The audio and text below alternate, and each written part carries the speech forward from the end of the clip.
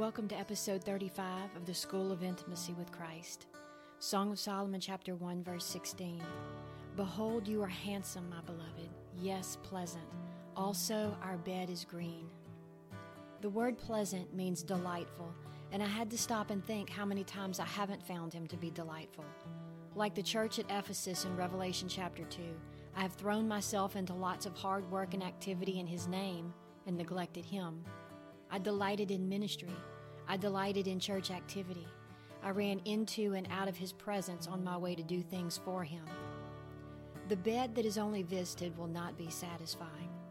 Contenting myself with only an endless series of naps will result in physical deterioration and not the rejuvenation that is possible after a lingering time of deep sleep. How much more will I experience spiritual deterioration when my intimacy with Jesus consists of merely popping in and out of his presence?